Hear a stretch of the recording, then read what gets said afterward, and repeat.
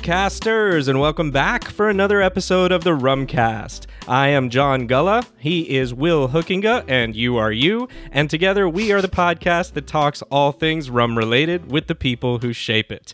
We're very excited to get to today's interview with Jen Akin from Rumba Bar in Seattle, but first, as always, Will, what's up with you lately?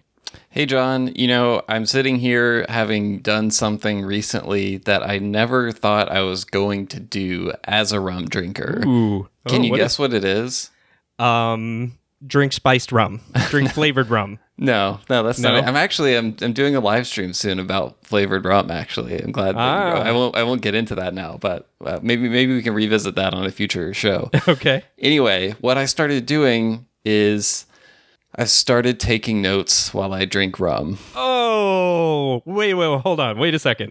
So the person who told me that they wouldn't do this is now... Wait, when did I say I wouldn't ever take notes while... I think I've maybe said score or rate.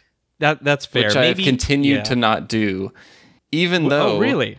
Well, so I went a step far because here's the deal. First of all, here's why I started doing this in the first place.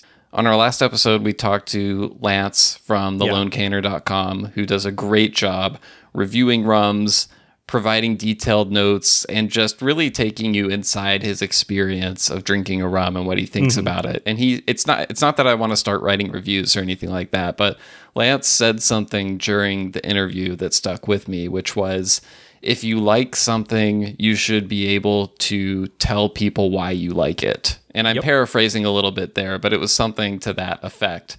And I've struggled a lot of times to really go into detail about maybe, specific aspects of a rum that I enjoy or differentiating it from another one and that sort of thing. And, it's not like I can't say anything about it, but it's just something that I'm always like, I wish I was better at finding the right words. And so I see this as something that will help me improve at that, and just being able, especially over multiple tastings, being able to come back to something, like see what I wrote about it last time and seeing, what I still pick up, what's changed, what's different, that kind of thing.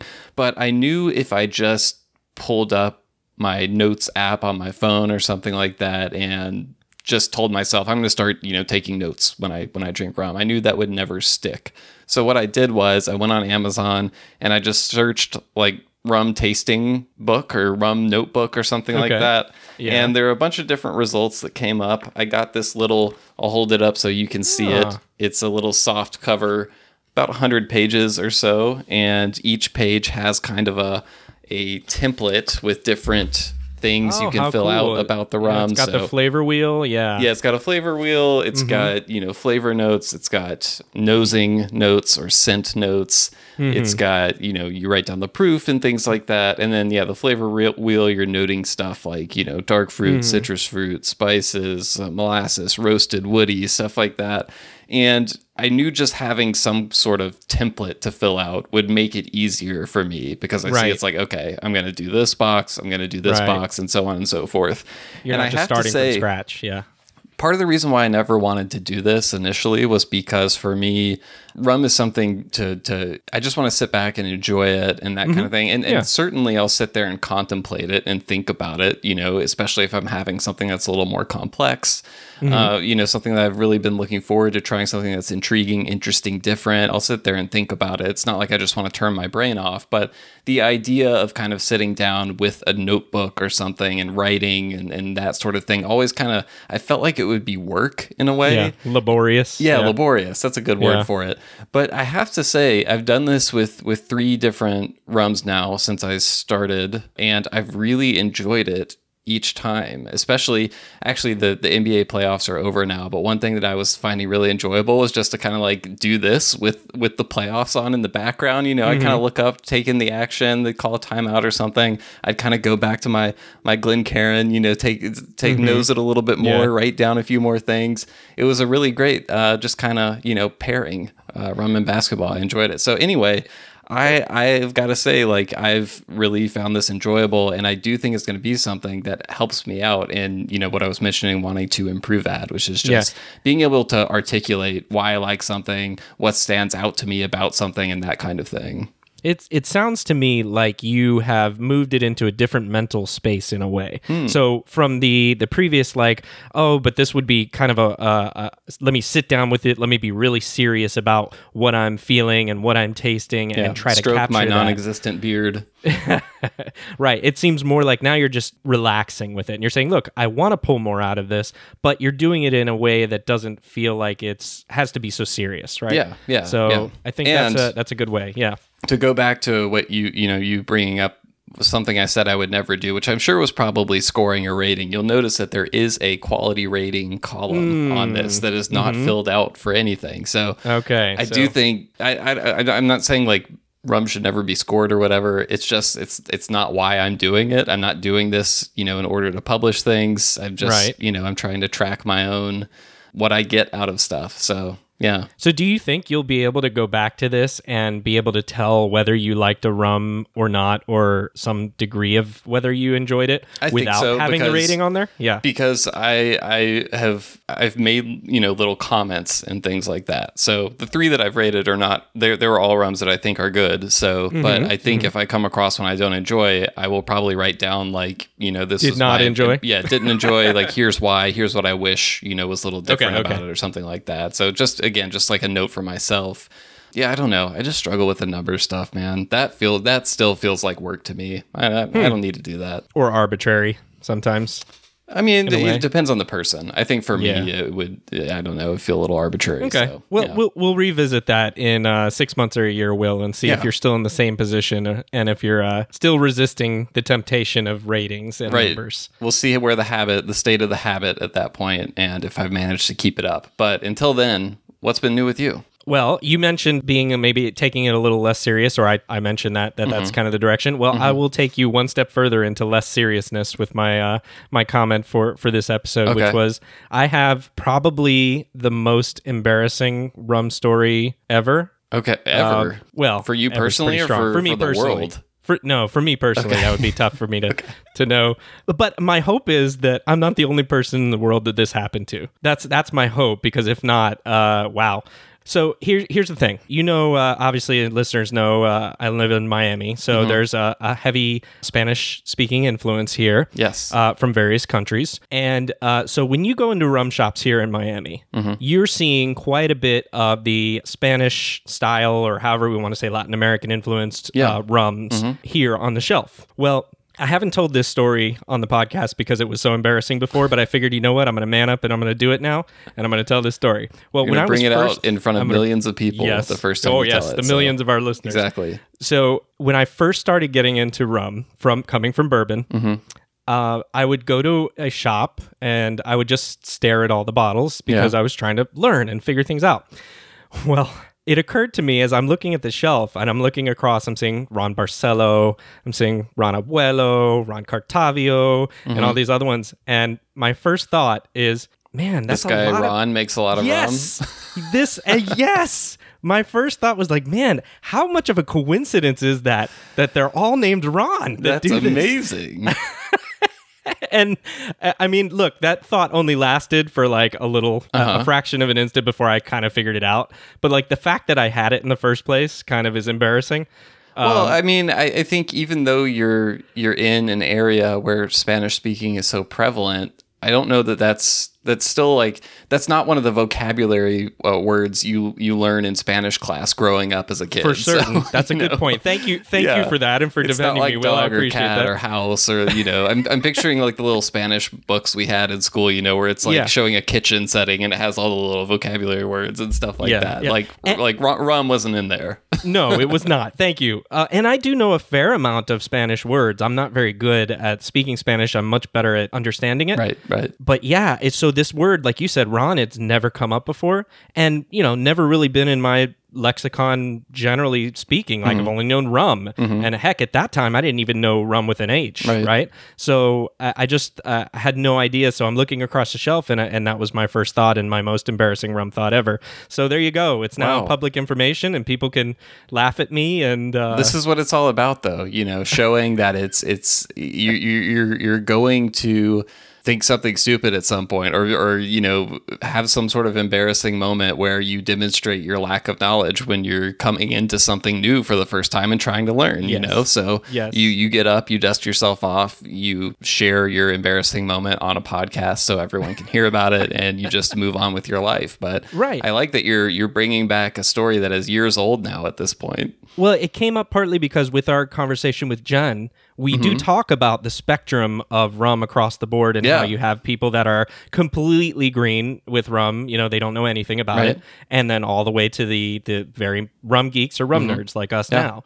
So, that's what got me thinking about it, was that, I was a rum noob at some point and didn't even know that Spanish was Ron. So that's where it came from, and it really is a great interview. I'm excited to share it with people today. And Jen is a wonderful person to talk to, and so well educated with rum and being behind the bar. And so there was a lot of good stuff I thought from the interview that I think will be fun to share with people. Yeah, definitely. I think some of the things that I appreciated about it is just getting that perspective, because it's cool because she has a variety of ways of looking at rum. Obviously she's someone who loves rum. She's also someone who is managing a bar program at a bar that is focused completely on rum and really has a reputation as probably one of the best rum bars in the world. And so she, we talked through a lot of the ins and outs of what it takes to put a program like that together, to manage it, to the tough choices you have to make in terms of products you're going to carry and things like that. And we also talk a little bit about the new bar next door, Inside Passage. It was cool to get some of the details about the opening of that. And so I won't spoil too much of it, but if you like rum and you like hearing from interesting people in rum, I think you're going to enjoy this. If you're listening to our show right now, there are 6 words about rum that are likely to catch your eye: single barrel, cask strength, and no additives. Those 6 words are the whole premise of the single cask rum releases from Holmes Key, the sponsor for this episode of the Rumcast. Holmes Key seeks out the world's best rums and releases them unadulterated and at cask strength in limited editions. Check out their website at holmeskey.com to learn more about their new 2021 releases, distilled at places like Foursquare in Barbados, Demerara Distillers in Guyana, Travelers Liquors in Belize, and Clarendon Distillery in Jamaica. Also, you'll definitely want to stay tuned for more exciting 2021 releases coming up soon. You can find out more at Holmes Key, that's HOLMESCAY.com. Now back to the show. All right, so we are here with Jen Akin, General Manager of Rumba in Seattle, which we plan to spend a good deal of time discussing Rumba during the interview. But before we get into that, I know you're actually sitting in another bar right now that is connected to, or I believe you said right next to Rumba, a new bar called Inside Passage that you're only a few weeks removed of opening right now. And I just saw the Seattle Times referred to it as the hottest ticket in town, which is a direct quote from the Seattle Times. So what was the opening experience been like, and how are you feeling now being on the other side of that? Because I know that there's always a massive amount of work that goes into something like that. Yeah, opening was crazy. So I've opened bars before, not a lot, but a few. And there's always, trials and tribulations and things that go wrong and things that go really right. And, that's why you do soft openings and host your friends and family and things like that. And we did that, and that was super helpful, but it went far smoother than I thought it would go. Everything that we do here is really, really over the top. As far as like the drinks go, they're really creative. Very themed with like purpose. John and I were looking at the website before this, and I was like, you have to check out. And like, I paused before I described the I didn't have a better word other than like, I was like, you have to see these vessels that the drinks come in, because I couldn't just call them like mugs or glasses or anything like that. They're like, they're like pieces of art, basically. It's pretty impressive. Yeah. They are definitely that. And like a few of them I've actually either made myself by hand or altered slightly. You made some of those? Yeah. So for instance, the Amazon bee that comes in like a an Amazon box. Right. It's not made of cardboard because obviously cardboard's going to get wet. It's going to get broken down over time. So I actually, with my partner, built them out of pine and then, assembled them, wood puttied them to make them look as much like a cardboard box as possible, spray painted them, clear coated them. And then our graphic designer, who actually used to be a bartender here, his name is Toshi. He designed the Amazon Prime tape and the shipping logo, and then the Amazon logo on the side with the blood dripping off the arrow. And everything about that is like, if you look really closely, there's all these really, I don't want to say what it is because I like for people to experience it, but there's not any sort of element on that box that's like, that we didn't think about. So the shipping label, every little piece of design detail on the tape. So we did that. And then the I Believe, which is our Bigfoot cocktail, I actually altered those boxes, put the trees there, put the picture of Sasquatch behind there. And the drink itself is like in what looks like a camera lens, basically. Yeah. Like a long range. Yeah. Mm-hmm. And then it's garnished with a little magnifying glass and a Bigfoot evidence flag. The I See a Light, which is an anglerfish. I actually figured out a way to have like an anglerfish light hanging in front of its face. Yeah. So it has a little light right in front of its nose. So there's a lot of things where like we had an idea of what we wanted to do and nobody was making what we wanted. So I was like, I'm just going to make it. I'm going to do it. I'm going to make it happen. And I did. Did you make stuff like that before? Or no. Was you just kind of jump into it? I just did it. I mean, it was kind of weird. Like luckily and unluckily, we opened or attempted to open in a pandemic or started the build out in the beginning of the pandemic. We got the lease for this space January of 2020.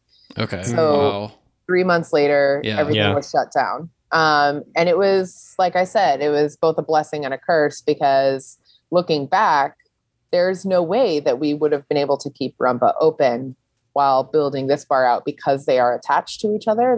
They share a wall. And so, Rumba served actually as like a really good staging space for all of these design elements that went on because the space is so small. It was really hard to manufacture anything to get some of these pieces built for the space.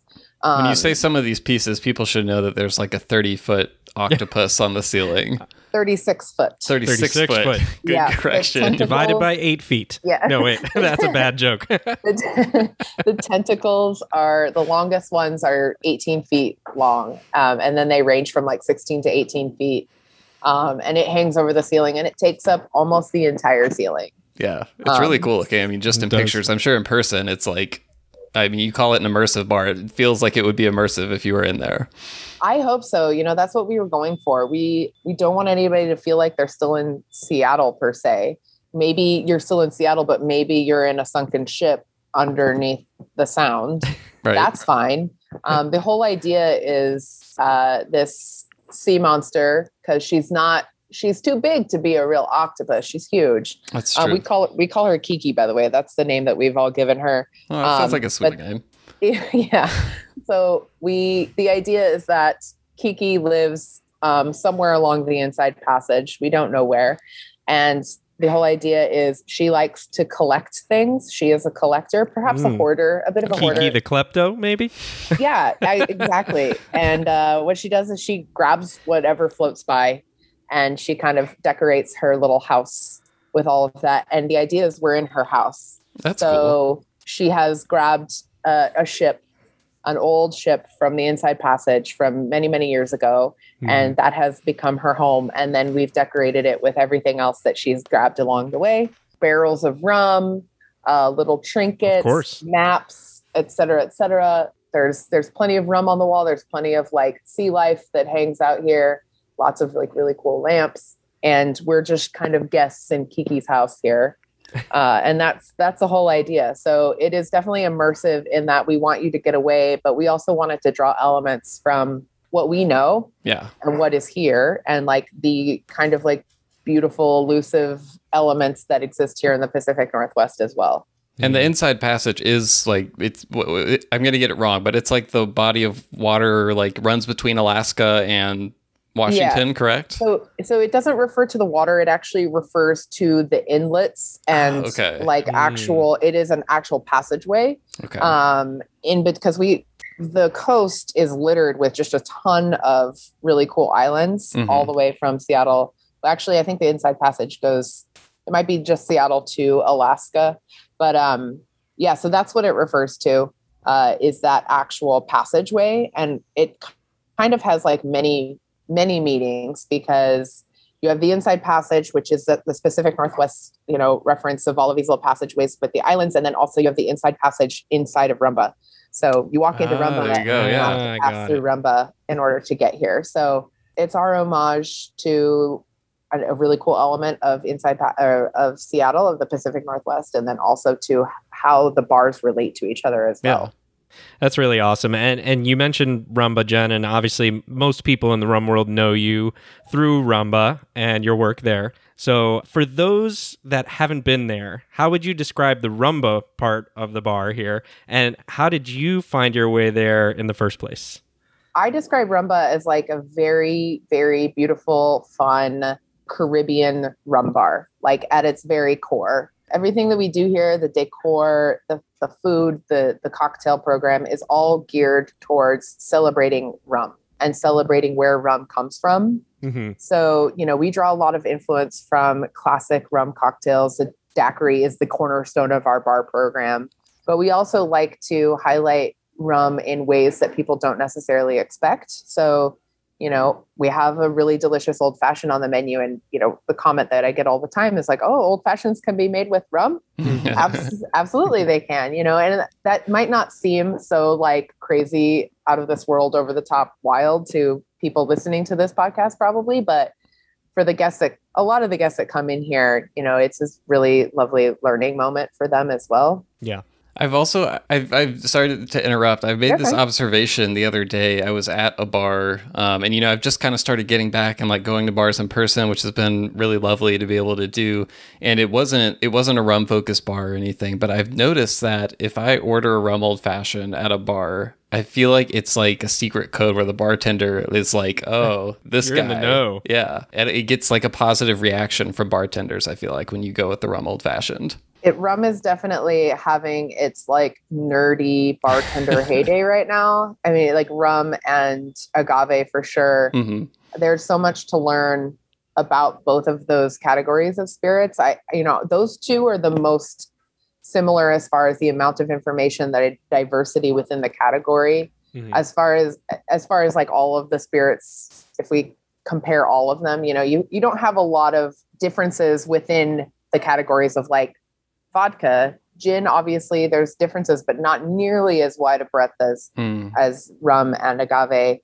So I often talk about rum and agave in very similar terminology, which is one of my favorite things about rum. So, yeah. And then as far as how I got into Rumba, my rum journey is really kind of crazy and weird. I think most people's are, but I'm 37 now, and I started my kind of like quote unquote bartending career in my early 20s. And when I was 21 years old, something like that, I remember my roommate had this crush on this guy, and she invited him and his friend over to our apartment. She just like really insisted that I wing woman for her. And they brought this bottle of Captain Morgan spiced rum. And I am a very competitive person.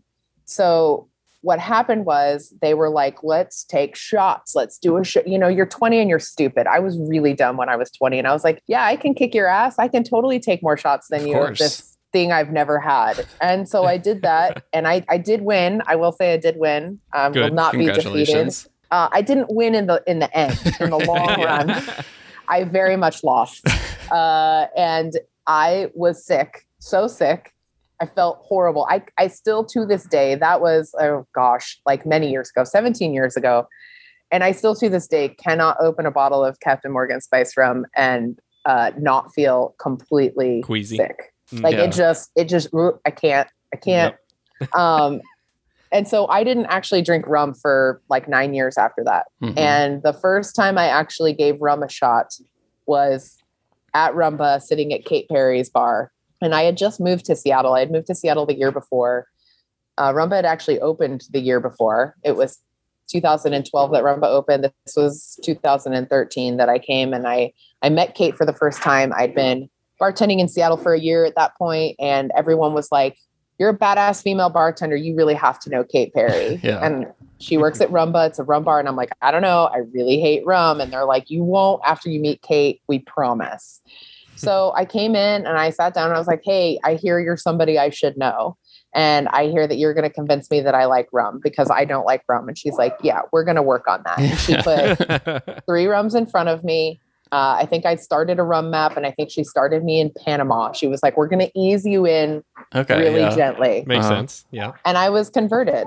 After that. You know, I had been a bourbon drinker. I really loved tequila at that point.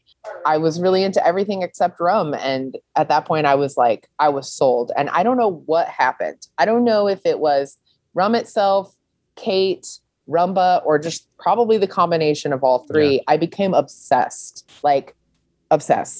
That's like an amazing setting to be introduced to rum properly, is at Rumba with this amazing selection of rums with Kate Perry as like your tour guide into the world of rum. It's pretty great. She changed my life, definitely changed my life, because from that point on, I was like, I have to work at Rumba. This is the only goal in my life now. And I harassed her and Jim incessantly from there on out. And she was like, nobody ever leaves. So I never have jobs I don't have a job for you.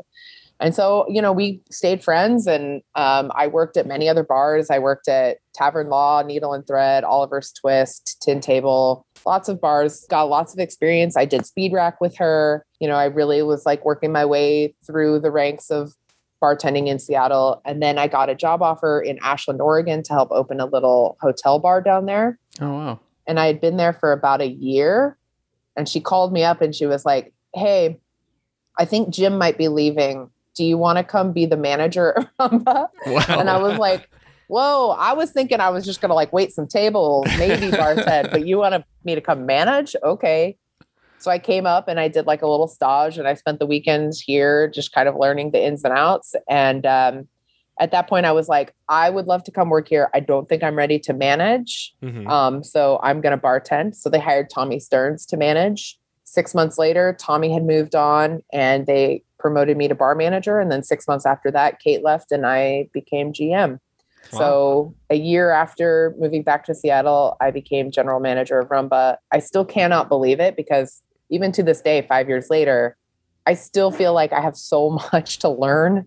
And I every day is challenging. You know, it hasn't gotten any easier in the sense that I still am working really hard to keep my knowledge up, make sure I'm doing right by my boss, by my employees, and my guests. You know, there's a lot of moving parts at this bar, and I'm just constantly striving to do the best that I can for this place, because more than anywhere else, I'm obsessed with this bar. I absolutely love it. Like I said, it's changed my life, opened up so many opportunities for me. And I still love rum as much as I did that moment I sat down at Kate Perry's bar. So aww, that's awesome. Living the dream. Awesome. Truly. When you talk about still working really hard to keep your knowledge up and things like that, what are some ways you do that? Is that a matter of really trying to get out there and experience other bar programs? Is it studying rum? What are some ways that you do that?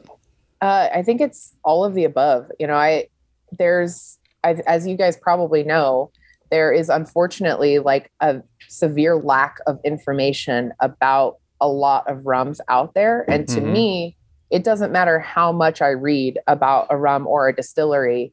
I won't know actually what is going on at that distillery until I visit, or until, you know, I've heard from the mouth of the distiller themselves. Mm-hmm. You know, it's really hard to look at somebody and be like, hey, I know exactly how this is made, despite the fact that no one's ever been able to tour that part of the distillery. We don't actually know if that's true. No one can confirm what kind of still they use. No one can confirm if they're using that distillate in this. No one can confirm if they're adding sugar or not, you know, all of these things. And so for me, knowledge is about just learning as much as I can, talking to as many people as I can, and being a part of, like all of the Facebook groups, making connections, reading everywhere that I can, knowing like which parts of the internet are going to give me good information and which aren't, because there's so much like contrasting information out there. Yeah. That's a skill nowadays. Yeah. Yeah, absolutely. Like when I'm training my bar staff too, I'm like, here's the places where you look for information. Everybody has to read And a Bottle of Rum. That's required reading for my staff. Yeah. And then honestly, everybody should read Potions of the Caribbean as well. Yeah. It's a really good history of tiki. And then I tell them, all of Matt Petrick's articles have so much information, just like baseline information about distilleries, styles of rum, things like that.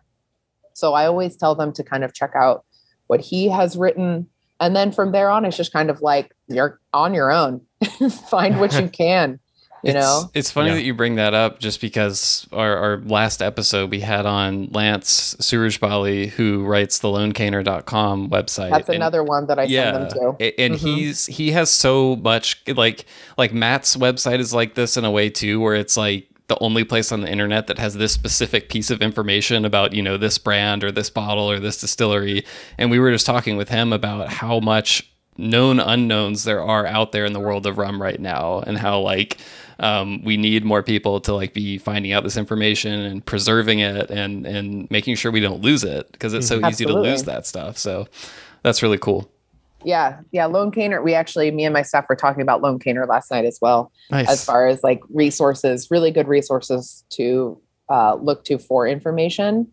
And then other than that, like I always look to my peers in this community. And by this community, I mean the bar community at large. I'm very lucky to be networked with a lot of people all over this country, as well as in other countries, thanks to this bar and things like the cocktail apprenticeship program through Tales of the Cocktail.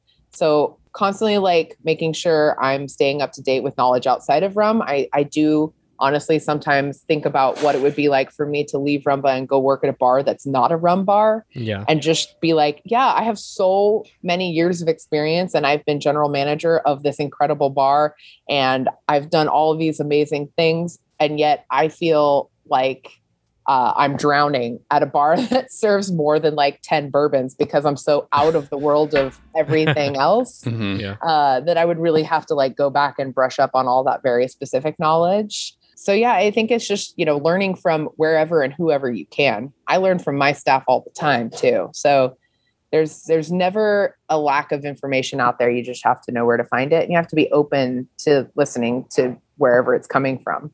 So Jen, I'm in Miami, Florida, so I'm about as far away as you can get in the country from you, unfortunately, and have not had the chance to experience what Rumba is like yet. But when I knew we were going to be interviewing you, one of the first things I did was go find the rum selection list at Rumba to look that over, and I was expecting it to be pretty, extensive. I was not expecting 20 pages. I was like, oh my God. Let me just say, first of all, that is incredible. I was just blown away at that. And I was like, I have to go there. I love that it's all online too. Yes, because some places, even rum bars, you won't necessarily see that information. So that was really, really cool to see. But for us, obviously, like our rum geeks like us, there's no end to the number of rums that we want to see on a rum list, of course. But you as a bar manager, when it comes to carrying expensive rums for neat pours, how do you prioritize what to carry or what you want to seek out? And is there a point at which that list becomes just too long, or do you just say, you know what, let's make this as long as possible? That's a really good question. And honestly, like if it were up to me and I didn't have to do inventory every month, I would say, let's just buy all of it. Like if money weren't an issue and I didn't have to spend 8 hours doing inventory once a month, I want all of it. I want everything that's good and everything that's worth it. Whether it sits on my shelf for years or not. I am we are very, very lucky to have quite a few regulars that come in and they just want whatever we have that's new. They don't care. If it's new, they want it, they want to try it. And so part of my job is really making sure that for those people, I always have something for them to try. it's been a challenge coming out of the pandemic. We were closed for almost 15 months. Wow. And so, I haven't bought any new rum for obvious reasons. It's not necessarily a huge priority for me to have new cool stuff on the shelf. That being said, I did just get a new rum in today, so that's fun. So I at least have one thing for them to try. And then prioritizing for me, we don't have a ton of space. You probably saw pictures. Our shelves are like sometimes 3 deep. So it's all about curation. I have to have rums for everyone. So I have to have all different kinds of styles at all different kinds of price points, at all different kinds of nerdiness. Mm-hmm. So, we have some nerdy rums that are inexpensive and not super hard to get that are really fun. Parnubes is a prime example. Yeah. That's nerdy, weird, different, not expensive, easy to get. And then you have super nerdy stuff that is hard to get for us, like Core from Japan. Ooh, I just got that. It's pretty good. It's really good. I really like it. Do you have the molasses or the cane? The molasses. I wasn't able to get the cane. Label? No. No, you have the red one. I have the red label. Yeah. But I want the green so bad now because now I have to try them both. Well, I'm going to tell you, in my personal opinion, the green is better, but I'm also like an agricole style. I've read that about you, I think. Yes, you're an agricole minded person. Gotcha. So then I also have to balance, making sure I'm not just buying rum for myself too. That's what I would do if I was in your shoes. So I get it. Yeah. I mean, everything would be agricole at that point. Agricole, Barbados, and Jamaica. It would be Rumba with an H, right? RHUMBA. Exactly. So, it is a fine line. And I also have to respect my boss as well and make sure I don't have inventory just sitting on the shelves. So in the past, we have had things like the rum of the month and the champion bottle. So rum of the month is open for anyone and it's half off. And then we have a champion bottle, which is for anyone that has finished our rum map, like our rum club, which is once you finish 60 pours of rum, you get added to our wall. And then you get our champion bottle, which is our at cost. So you get the bottle or the pour at what it cost us. That's cool. That is awesome. We do that. Yeah. And it's a really good way for us to have nerdy rums on the shelf, sell some of it, and then we can still have some on the shelf. People get to try it. And we don't have a whole bottle or two just sitting on our shelf collecting dust because not everybody wants to try a, $50 a pour rum. Exactly. Yeah. What's the champion rum right now? We don't have one right now. We haven't brought that back quite yet. I think it's going to be coming. I've been a little distracted with this Inside Passage opening. Just a little thing opening a whole other bar. Yeah. Yeah. But it will be coming back hopefully in the next month or so. We're also revamping the Rumba menu slowly. We cut it back from like a 30 cocktail menu to about a 15 cocktail menu when we reopened. And we're slowly but surely adding cocktails back in. I have with Inside Passage opening, we doubled our staff in less than a month. In actually 2 weeks, we doubled our staff. So I wanted to not throw at them 40 cocktails plus 20 cocktails at Inside Passage, plus all of these crazy garnishes and all this new stuff to learn. Yeah. So I've tried to ease them in as best I can. And now I'm slowly but surely just adding cocktails back onto the menu and getting them used to having 40 cocktails memorized. Yeah. So wow. Was that an easy process of selecting which 15, or was it like you did like an NCAA March Madness bracket and put them all against each other and figured out who the 15 best were? As far as staffing? No. I mean for drinks. No, staffing. Hopefully we don't treat staff that way. I was like, that's been a very inhumane question, I feel like. For the cocktails on the menu, was it tough to pick those 15, or was it kind of nope, these are our 15 that we're going to go with? Yeah, so I kind of went with the best sellers pre-pandemic, the ones that sold really well, Makes sense. Were easy to make, that cross-utilized ingredients, so we didn't have to worry about huge liquor orders and things like that. And then as far as adding new cocktails, I open new cocktails up to the entire staff, barbacks, servers, hosts, anybody who wants to submit. Cool. Because most of our staff actually does have bartending experience, even our barbacks, and so it allows them to, have ownership over the bar and have pride in it as well. And basically what we do is everybody submits recipes. We all get together on a day. We make them for each other. We discuss them we make some alterations and changes, and then we come back in another week with all of those changes made. And then we decide from there which cocktails are going to go on the menu. And that's how it's going to go now. Obviously, things are a little bit different. You go from a staff of 12 to a staff of 24 and things change slightly, but we've pretty much maintained the same kind of culture and the same kind of like inclusion of everyone as a part of this team. So that's been really nice. And hopefully in the next month or so, we'll have new cocktails for everyone to try, which also, we have some really incredible new talents in addition to the people that already worked here that are also amazing. And so, I really want to highlight their abilities to make incredible cocktails. So yeah, I'm starting to see why you said people don't leave Rumba, right? That sounds like a really great culture. I've tried, we were very lucky that we're one of the only bars that the entire staff came back after the pandemic. Wow. Yeah. So that's amazing. Yeah. Talking about kind of surveying all the rums that are out there, I'm interested from your perspective as a bar manager. When you look at everything that's available right now, are there any particular types or styles of rum that you wish there were more of, or like a rum for a specific purpose? And you can factor in like things like price, availability, stuff like that.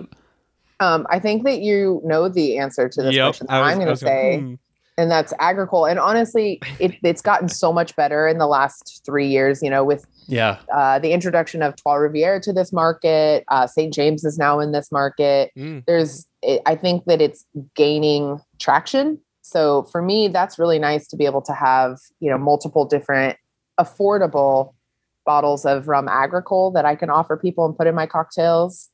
And then otherwise, what's crazy is there's, to me, only one Smith & Cross. There's nothing that replaces Smith & Cross. It is truly the workhorse of the bar. We put it in almost everything. I have in the past referred to Jamaican rum, especially Smith & Cross, as salt. Something that you can throw a little bit into just about everything, and it just kind of amps that cocktail up a touch. I really like having a little bit of that proofy, like Jamaican funkiness in virtually everything. And there's nothing out there at the price point, at the proof, with the body, with the flavor that Smith & Cross offers. I feel like what came close to that for a little bit, and this is probably more like consumers talking about it this way, but Stolen Overproof for a while was kind of like, you can get Smith & Cross or this, and they're different, but I think, similar or close to each other in proof, close in price point. I feel like obviously both from Jamaica, but I think it's all pretty much gone. I don't think they're making more of that. So it is gone. I think that we might have like a tiny bottle on the back bar. I have one at home, I think. But it was honestly like, yes, very similar, but it had a little bit more of like that burnt tire, like smoky funk, not smoky. You know what I'm saying? Like that kind of funkiness to it that Smith & Cross doesn't quite have. It's just slightly more aggressive. And we've definitely used that in the past for sure, but it's hard. And like, I talk about this with lots of other bar managers where it's like, okay, you're out of, Jim Beam. There's countless other brands of bourbon that you can put in its place. Yeah. Are they going to be a little different? Yes, of course.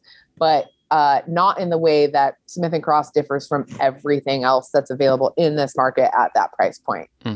Would I love to put like the La Maison et Vellier Hamden green label in everything? Yeah, I absolutely would.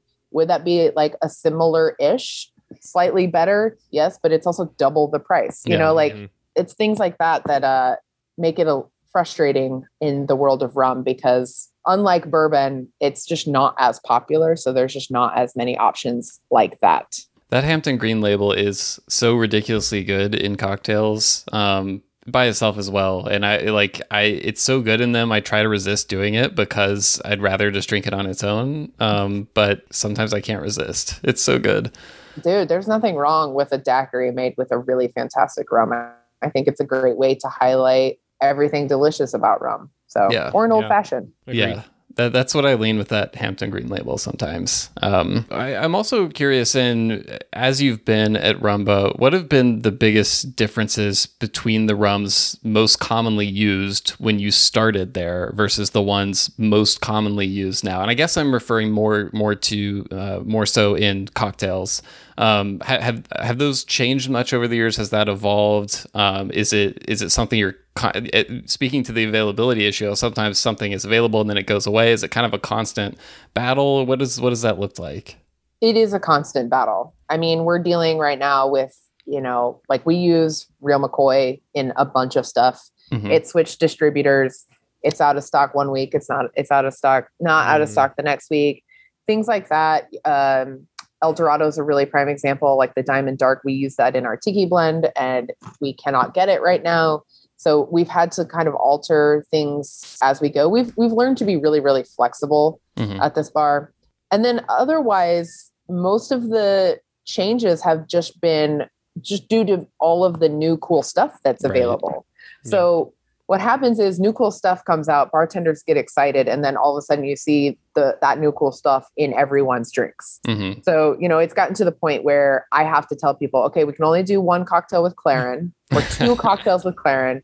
I didn't even think about that. Yeah. Yeah. We still need like several really like classic rum cocktails. Like let's revisit Barbados. I know that Clarin is like the new cool thing, but we can't have only Clarin cocktails. This coming from the person that puts agricole in everything. So, right.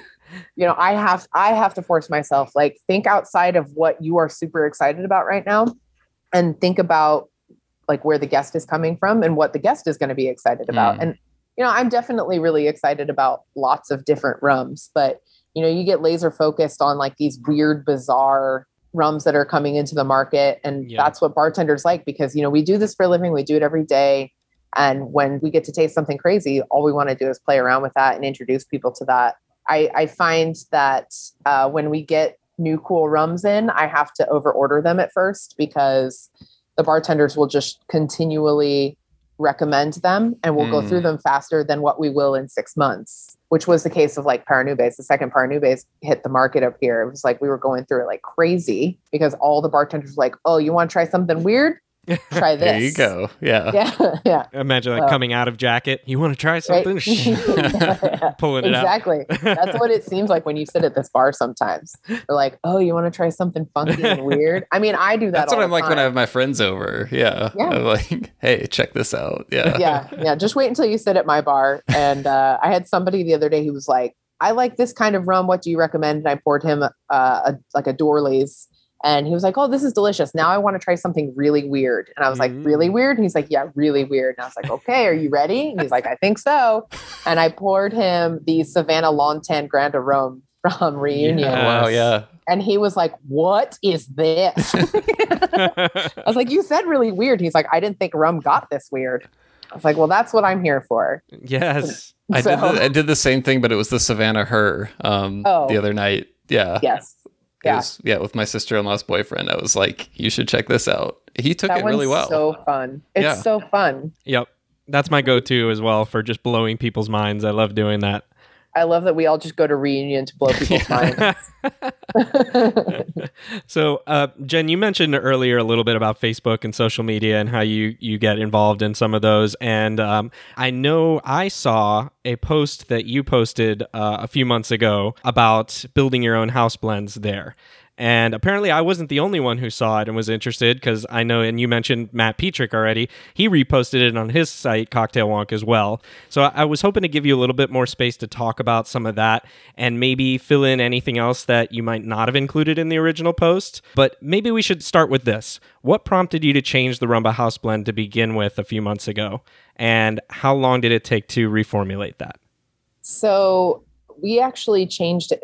What prompted me to change it was that article that was written. I think it was Wayne Curtis, right? Yeah. Wayne Curtis wrote it. And that was the rum blend that was created before I was at Rumba. It was created around what was available at the time, what was affordable.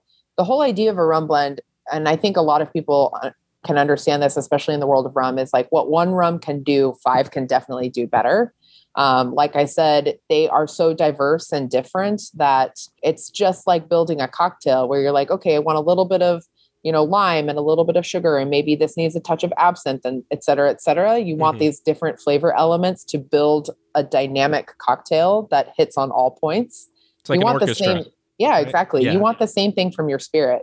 And I think blending is kind of like a new-ish thing that is happening in bars, not just with rum. I've seen like vermouth blends, Scotch blends, etc. A lot of it's just so you can get the flavor into that blend that you want without breaking the bank.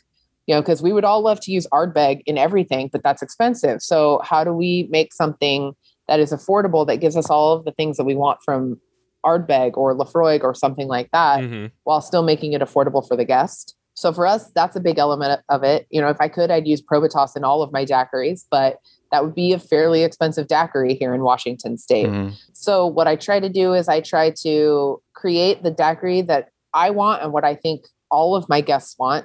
Like I said, this started after that article came out, and Wayne Curtis didn't say anything necessarily negative, but it wasn't his favorite. And as I mentioned earlier, I'm a very competitive person.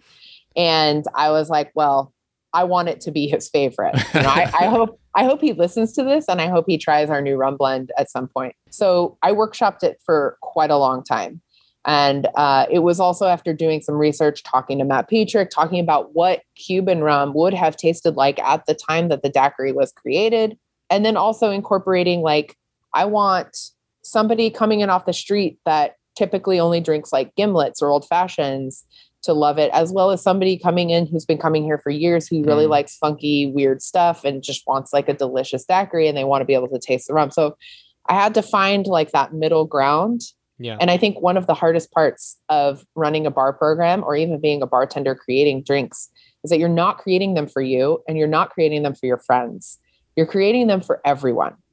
You're creating them for you, your friends, and the people that are sitting at your bar. Yeah. And the people sitting at your bar run the gambit of like palates and what they enjoy and things like that. And you have no idea like what that person has. Everything changes a person's palate, the experience that they had at the bar before, what they ate earlier, all of those things. So you have to like take all of that into consideration. And that's how I landed on what we have. So I use a Puerto Rican backbone because to me, it's basically like, what's the best way to describe it? It's really like mellow, chill. It does its job. It has a lot of like barrel characteristic, but it's not heavy. It's not overpowering.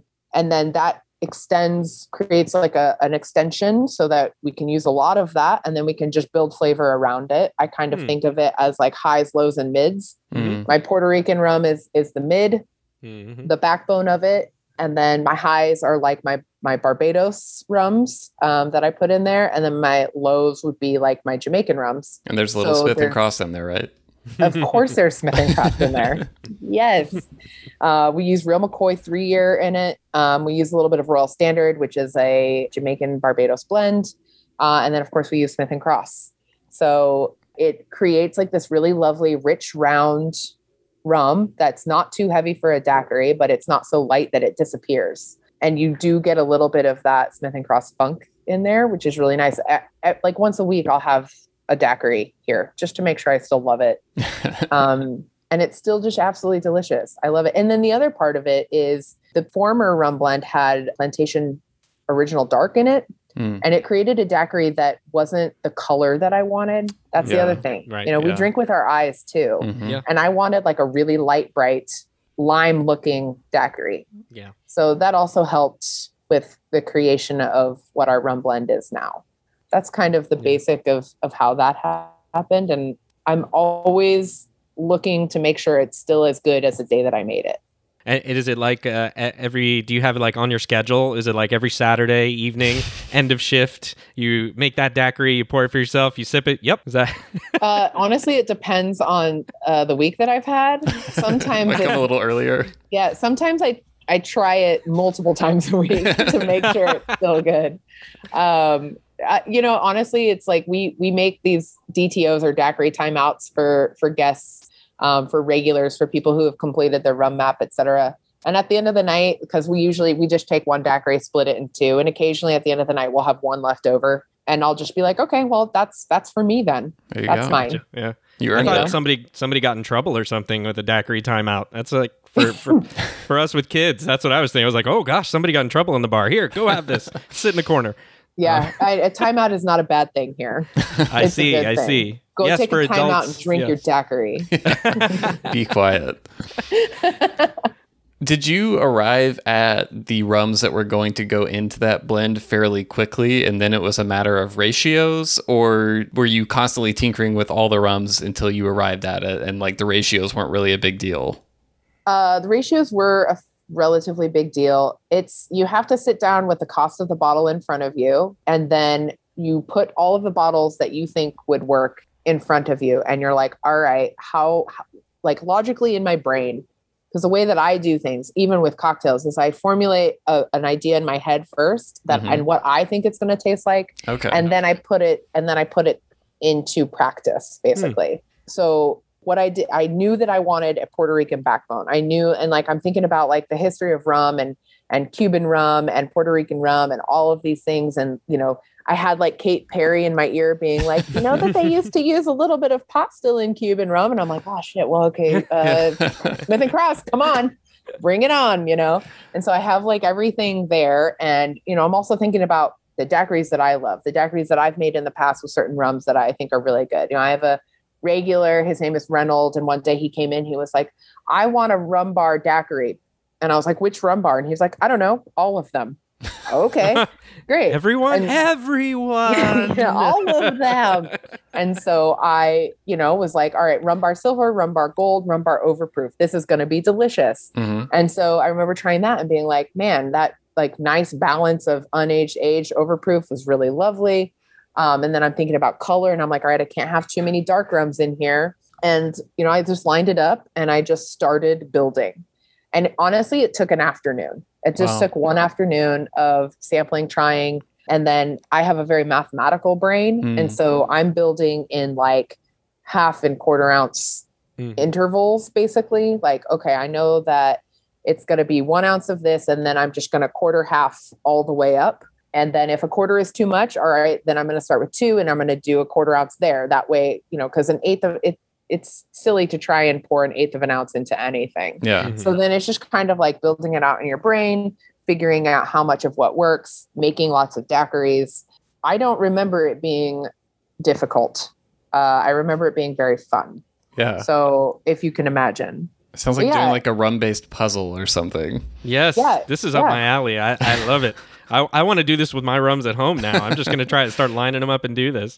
Everyone should. It's actually really fun. It is very much like a puzzle. And then, costing it out, figuring out how much it's going to cost, making sure it fits into your pour cost so that it's affordable for the guest, especially like when we have happy hour, our daiquiris are like $9. So, which in Washington State is very cheap. I don't know if you guys know this, but Washington State has the highest liquor tax in the entire country. Yeah, it's like 30% higher than Oregon, which is even really, really high. So yeah, my favorite thing to tell people is that green chartreuse here costs like almost $90.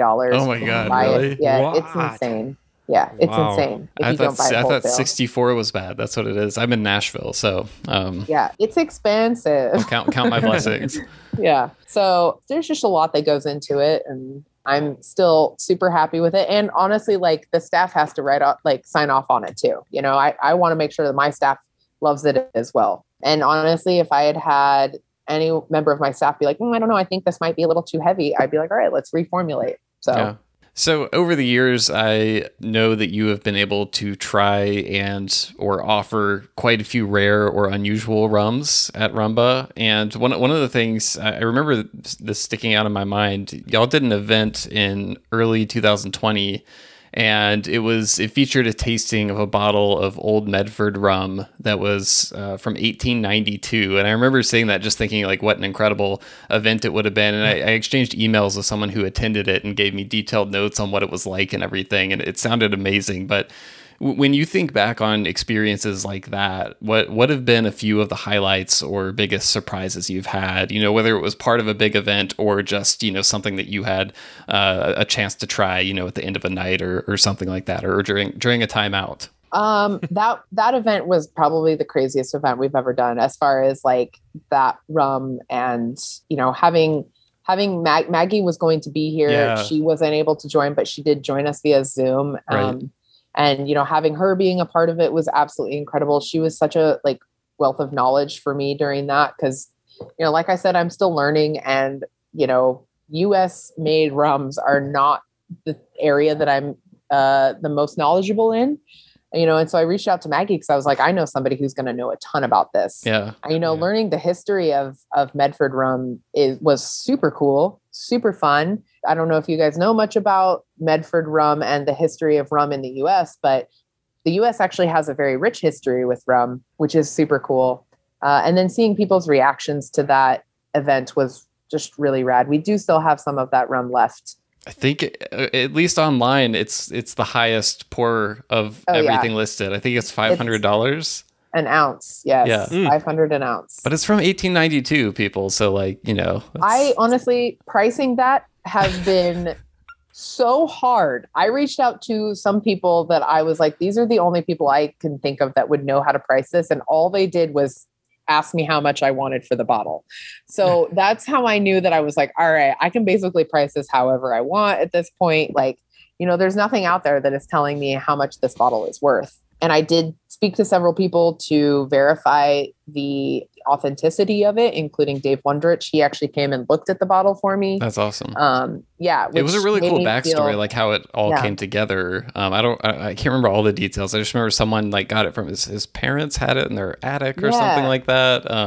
Yeah. So the man that had it, he used to be the manager of Canlis here in Seattle, which is the most famous restaurant here. Okay. And, it's a very, very old restaurant. It is definitely one of those old school, super duper fine dining, valet service, must wear a jacket kind of restaurant. And his parents found it in their parents' basement, right, some garage, something like that. And, he's really good friends with the owner of this bar, Travis, and he brought it to Travis and he was like, hey, are you interested in this? And Travis was like, heck yeah, I am. And he brought it to me and he's like, Jen, do we want this? And I'm like, are you kidding me? Of course we want it. I've been asking you for more vintage spirits. I mean, I think that you went a little extreme on the 1892, but I mean, yeah. So I did get to try it. It didn't taste anything like what I thought it was going to taste like. I thought it was going to be terrible. Yeah. It was actually quite tasty. It was preserved really, really well. We didn't have a ton of loss in it. We did have a bit of loss, but yeah, that rum really surprised me. And then other than that, we've done so many events here. We've hosted, Richard Seal. We've hosted Ben from Spearbomb. We've hosted Lynette when she was working with Zacapa. We've hosted Ben from Real McCoy. I mean, we've hosted Zan from Worthy Park. We've hosted so many people, and every single one of them is so much fun. I always get to party with them before and after. Francois from Trois Rivières, he's one of my favorite people to have here because he's just a really good time. Paul Packelt does his Rum Authority, Whiskey Authority, Brandy Authority courses here every time, and I always learn something new from him. I don't know. It's really hard for me to pinpoint an event where one has been more insane and awesome over any of the others, because everyone that is in the world of rum is just, we become best friends immediately. Mm-hmm. It's hard not to become best friends immediately. Yeah. I do remember being in New York when Velier was launched in the US, and Gail Seal grabbed me and was like, hey, do you want to come try some rum in my hotel room? And I'm like, yeah, yes, absolutely. And so I just feel like every event is kind of like that, where it's just you become friends immediately. I had not met her until that point. And I don't know, you just party, you drink rum together. I have lots of pictures of me and Antoine from Spearbomb, just sipping on Jam 1997 together, pouring it for 30 people that are attending a tasting. And, I don't know. One of the things I love most about Rumba is how many of these events that we do, and we open it up to bartenders and to the public. So we're all about education here. And it's one of the coolest things about my job is I get to teach people about rum constantly. Yeah. And I remember going back to what you were saying about the Medford rum, expecting it to be terrible and then being pleasantly surprised at how good it was. That was the same response I got from the woman I know who attended. She said, like, I went into this thinking, it's going to be special, even if it's not good, because it's just like an artifact, basically. But then the fact that it was also really good, I can't remember her exact description. I feel like she described it as being somewhere almost like elements of a Guyanese and a Barbados rum or something like that. But yeah, that sounded really special. So we'll be there for the next event. Right, Let us know when the next Old Mumford comes in. We'll be there. I'm sorry. I've had too much already. Yeah. I like that Old Mumford. Yeah. No, that's fine. If it's Mumford from Mumford and Sons and he's coming that's where my brain went. Oh, you pulled that right out, Joan. Nice. I would love that. I used to have the biggest crush on that guy. Well, I actually, speaking of Medford Mumford, I think Medford rum was like really often imitated. Like there were tons of knockoffs back in the day, and it was tough to find the authentic stuff. So there probably was an Old Mumford trying to rip people off at some point. It was Old Medford rum and Daniel Lawrence. They were so well respected and like arguably considered one of the best rums back in the day. That is some of the research I did. That is one thing that I did find is that was a very well respected distillery. The product that they made was very valued. So. Yeah. You touched on this a little bit when we were talking about making the rum blend, but I wanted to ask you about ideas for cocktails and what your creative process is like with that. I think you mentioned earlier you try to imagine like kind of the flavor profile or the taste that you're going for and aim for that. But where do kind of ideas come from for you? Is it a particular ingredient? Is it like a feeling or kind of vibe you want to capture? Is it a combination of those things? What does it look like?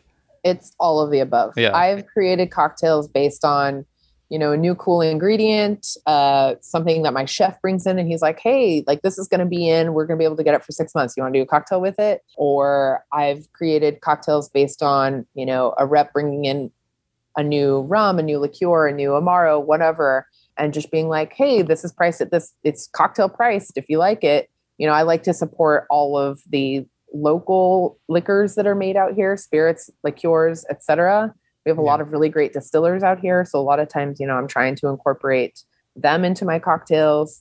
Sometimes it's because somebody comes into my bar and they go, oh, I was just visiting this country that makes rum and this is how they drink it there. And it was really good. They make it with this ingredient and that. And I'll go, I wonder if I can get that ingredient here.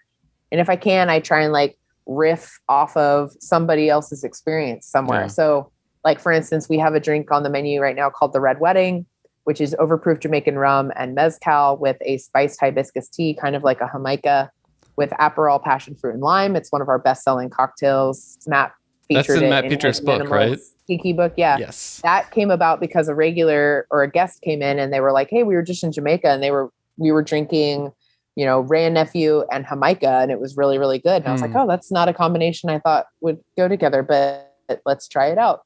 And so that drink came about as a result. Sometimes it's just like if I see holes in our menu, like, right now we have a lot of drinks with orgeat in it. And so I'm like, let's make something without orgeat. Let's avoid that. We have a lot of like really, really summery tropical drinks. So, now we're kind of working more towards fall kind of flavors and stuff like that. We do change our menu seasonally. Okay. So it's an element of lots of elements go into play as far as like developing our cocktail menu. And, because I give it to my staff, the other thing that happens is, my staff has their own experiences and background that come into play with making the cocktails. So that's also really nice. We're all coming from a different place. We all have like this really unique palette and ideas in our heads. So it's nice to see it all come together. Yeah. So I wanted to touch on something that you talked about a little bit earlier and follow up on it. And it was about the types of people that you have coming into Rumba. And I would imagine as a premier rum bar in the country and probably the world, that you have this really big dichotomy of people who are very inexperienced with rum, but say a rum bar and figure, hey, let's try it and see how it is. And then you have the other end, the rum geeks or the rum nerds, like you said, that are are attracted to it as well. So how do you manage that huge spectrum of what I would perceive? Is that, first of all, the case, I guess? And then secondly is, if so, how do you manage that?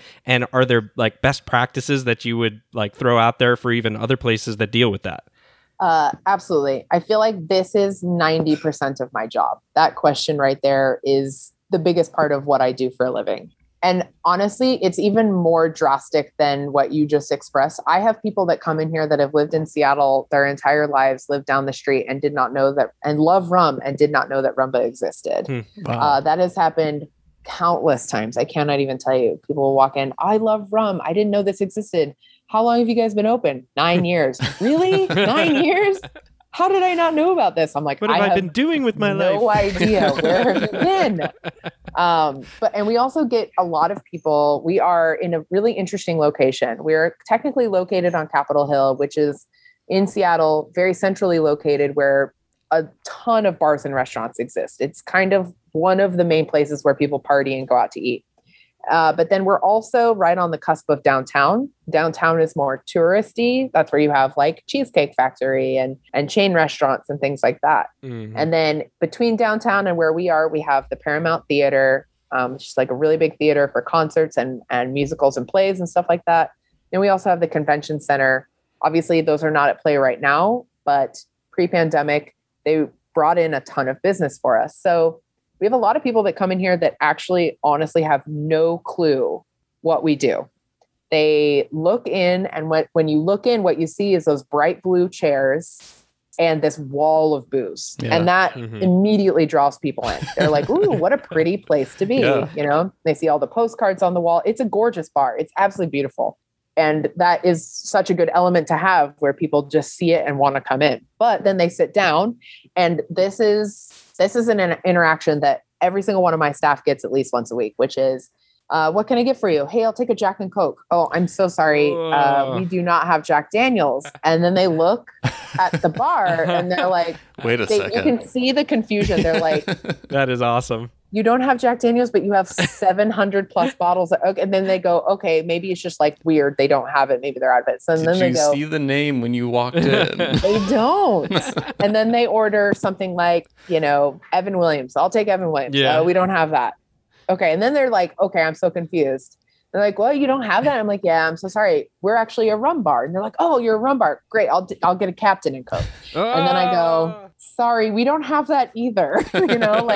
I hate to keep shutting you down. Tell you what, if you want a spiced rum, here's what I can offer you. If you want whiskey, here's what we have. But there is like this really interesting confusion. And then honestly, a lot of times what happens if they're sitting at the bar, the guest next to them will educate them for me. Oh, that's cool. Like before I even have a chance, because we have so many regulars that have so much ownership here because they've been coming here so long, because we love that. Like the people that come here are as obsessed with this bar as we are.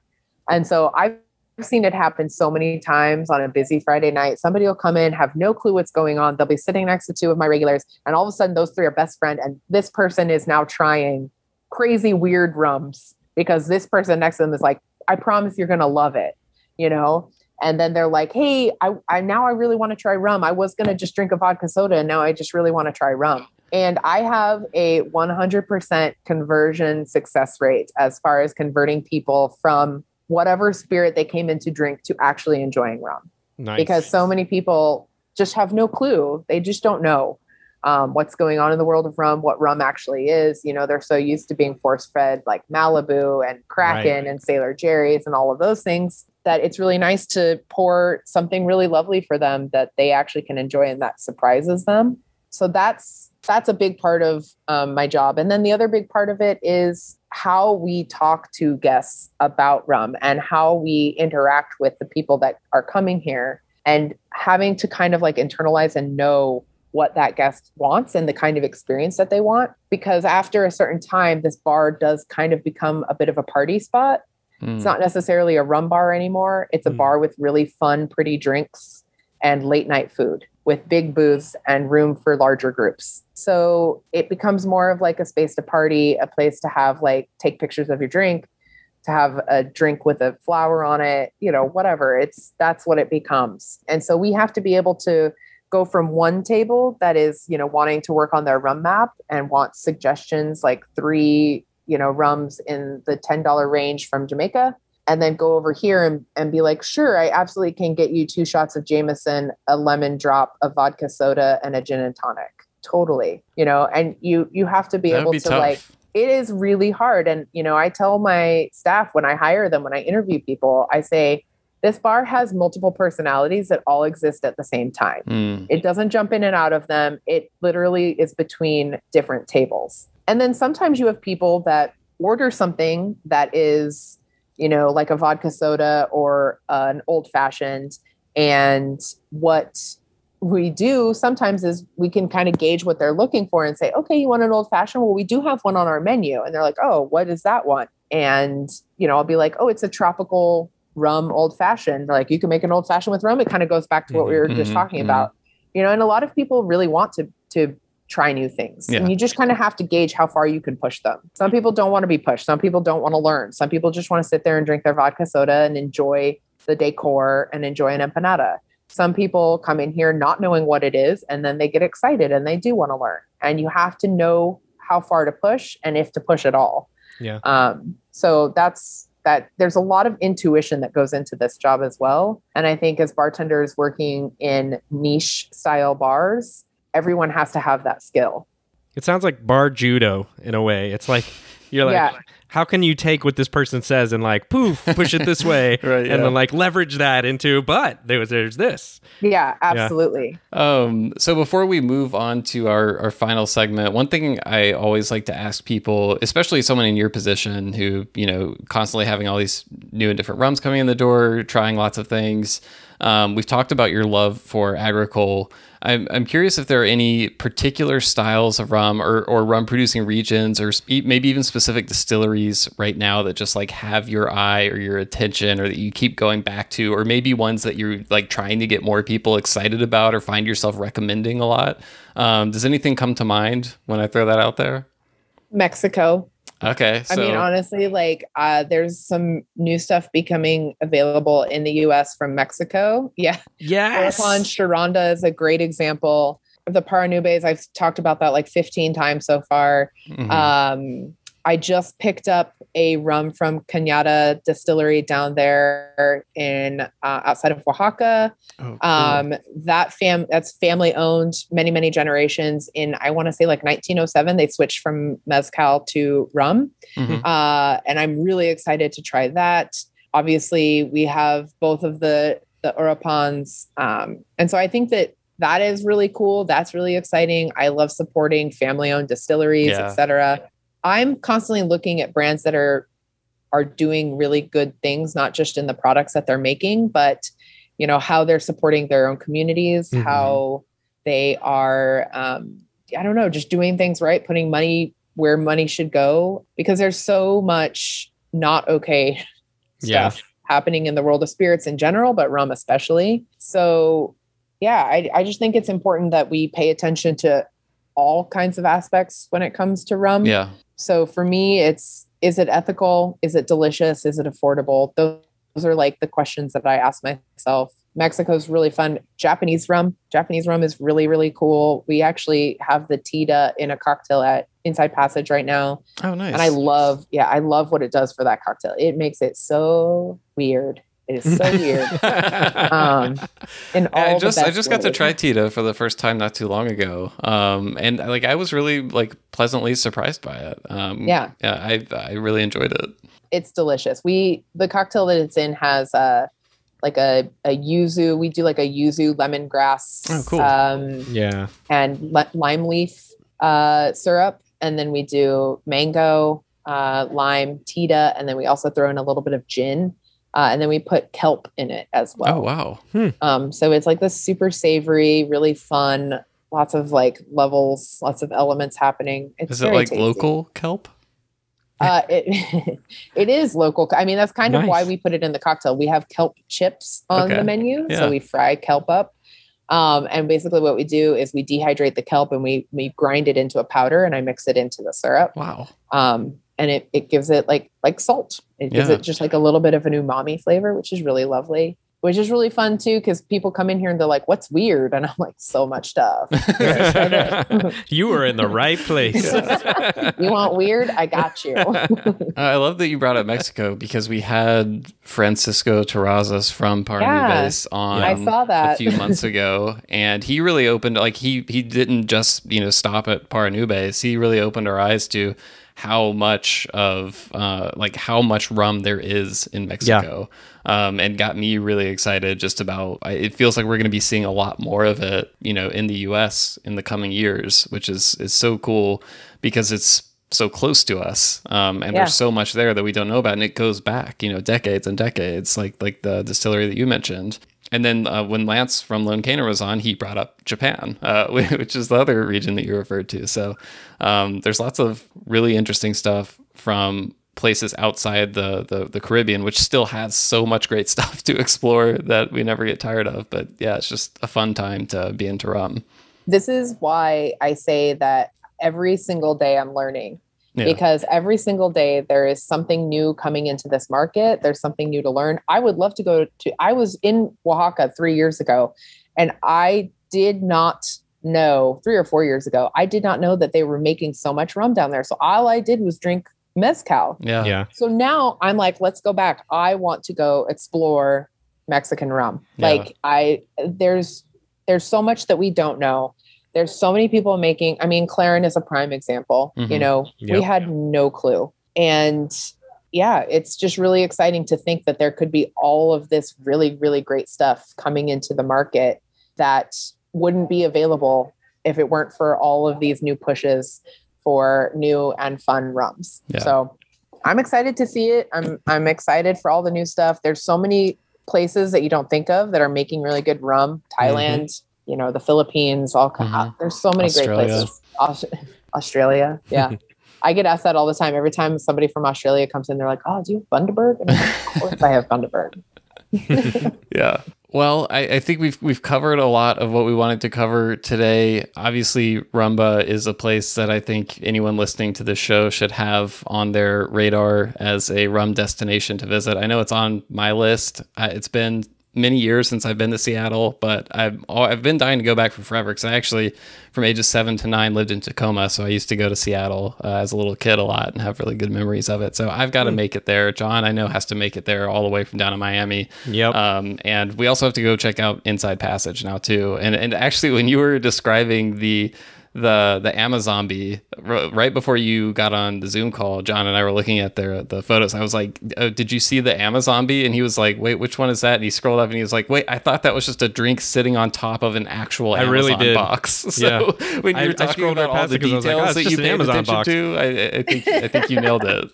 Yep. So before we go, we do have one last segment, a tradition here on the Rumcast.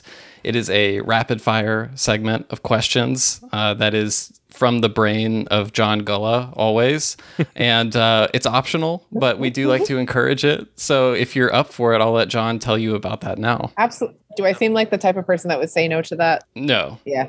I wouldn't have even asked the question. I knew you were ready to go with it. So the name of the game here is short, rapid answers as quick as possible. We try to get through as many of these in about 60 seconds as possible. Okay, disclaimer, I apologize if I curse. Just throwing it out. Don't worry there. about that shit. It's fine. Great. You can say whatever you want on this podcast. Wonderful. Yeah, my job in all this is just to be the timekeeper. So I've got 60 seconds ready. So whenever y'all are ready, feel free to jump in. Okay. Neat or on the rocks? Neat. Column, pot, or blend? Pot. Aged or unaged? Unaged. Molasses or cane juice? Cane. That's a tough one. Yeah. Being from Kansas, if you were given a pair of ruby slippers and clicked your heels 3 times, where do you end up? Ooh, gosh. St. Lucia. All right. Nice. Oh, nice. The name of the country that makes the best rum in the world? Martinique? Oh my gosh. I'm so sorry, Barbados. I'm so sorry. Does Kiki the octopus have a favorite rum? Yeah, the one that's in her mouth. I like it. That's right. The next one, as Richard Seal would say. Your social media handle is Jen Akin Me Crazy. What about the rum industry or who in it makes Jen Akin crazy? Like crazy in a good way, crazy in a bad way? However way you want to take it. In a good way, Sly from Trailer Happiness. Okay. Yeah, perfect. For reasons. I hope he doesn't listen to this and hear that. That in a good way. The best bar you've ever been to not named Rumba? Palomar. All right. Portland. Nice. Best rum to drink while on horseback? Ray and Nephew, because it has that really great pour and I can pour it straight out of the bottle into my mouth. There we go. All right, nice. All right, good. Excellent. Oh my gosh. That was hard. We actually, it didn't come up, but I just wanted to point out that I listened to you on another podcast, and I love that you had a horse growing up named the Thunder Rolls after the Garth Brooks song. Yeah, he still is alive. Really? Yeah. Wow. Yeah. The Thunder rolls on. So you know what Thunder that means. rolls. You need to get on the Thunder Rolls and have some Ray and Nephew straight I know. I'm like sitting there thinking, and I'm like, oh my gosh. You know what's crazy too is I grew up, my dad had Tennessee Walkers when I was a kid. Oh wow. And Tennessee Walkers is a breed that was specifically developed, like they have this gait that was specifically developed so that landowners could ride their fence lines and check their fence lines, and like it would be like a nice gentle, like it's not bouncy or anything. Specific use case. It's fast and it's smooth, and the whole like thing that they say about Tennessee Walkers is you're supposed to be able to like drink a cup of tea while riding. Because the ride is so smooth. So I'm like, that's the first thing that popped into my head, like riding horseback, Tennessee Walker's tea. And I'm like, no, that's not what they're asking. So pro tip for rum drinkers on horseback, get a Tennessee Walker. Tennessee Walker. That's so funny because there's like a big billboard not too far outside Nashville that is about Tennessee walking horses. And I've always passed it, but I've never really thought about what they are. Yeah, that's how you know. Yeah. Well, thanks so much for taking your time. Any final thing, anything to share with people other than, come visit Rumba, come visit Inside Passage. And if you can't do that, support your local bar serving rum or not serving rum. Yeah. Support your local bar serving rum. Ask your local liquor stores to bring in more. This is a conversation I have all the time. Constantly harass your liquor stores about bringing stuff in if they can. The more people that ask, the more likely it is that places will start bringing them in. And like liquor store owners, managers, buyers, they're a lot like bartenders. They do a lot of recommending.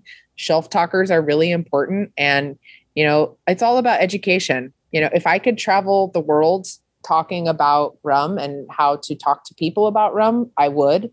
But I just want to make sure that people are educating in the ways that make people want to drink rum and want to love it because it's so lovable. Yeah. Well, I'm glad that Rumba is out there in the world. Like the way you were describing it almost made it seem like a like an embassy for rum sort of.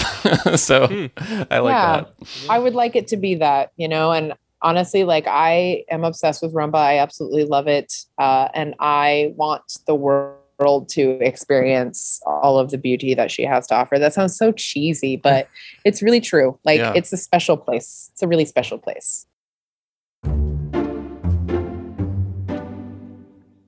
All right, everyone. Thank you for listening to another episode of the Rumcast with us. Thank you to Jen Akin from Rumba for joining us for the show. And if you want to find out more about Rumba, if you want to take a look at that 20-page rum list that we talked about during the show, you can go to rumbaonpike.com is the name of the website. We'll put a link up to that in the show notes. So go there, check it out. We'll put a link up to Inside Passage as well, so you can go to their website and get a look at some of those insane drinking vessels that Jen, made some of those herself, so I'd recommend going and checking out some of those.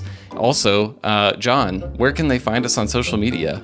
Well, you can always find us at Instagram, The Rumcast, or on Facebook, same, The Rumcast. And we are trying to continue to put content on there. We put some recent pictures of the Rumcast Holmes Key Fiji single origin blend from some people that have been making some really, really interesting drinks with it. That's right. And so we will continue to do that and show you what we think people are experimenting with. So follow us on Instagram or on Facebook at The Rumcast, and you can see some of that stuff. And we'll be happy to comment and speak with you there as well.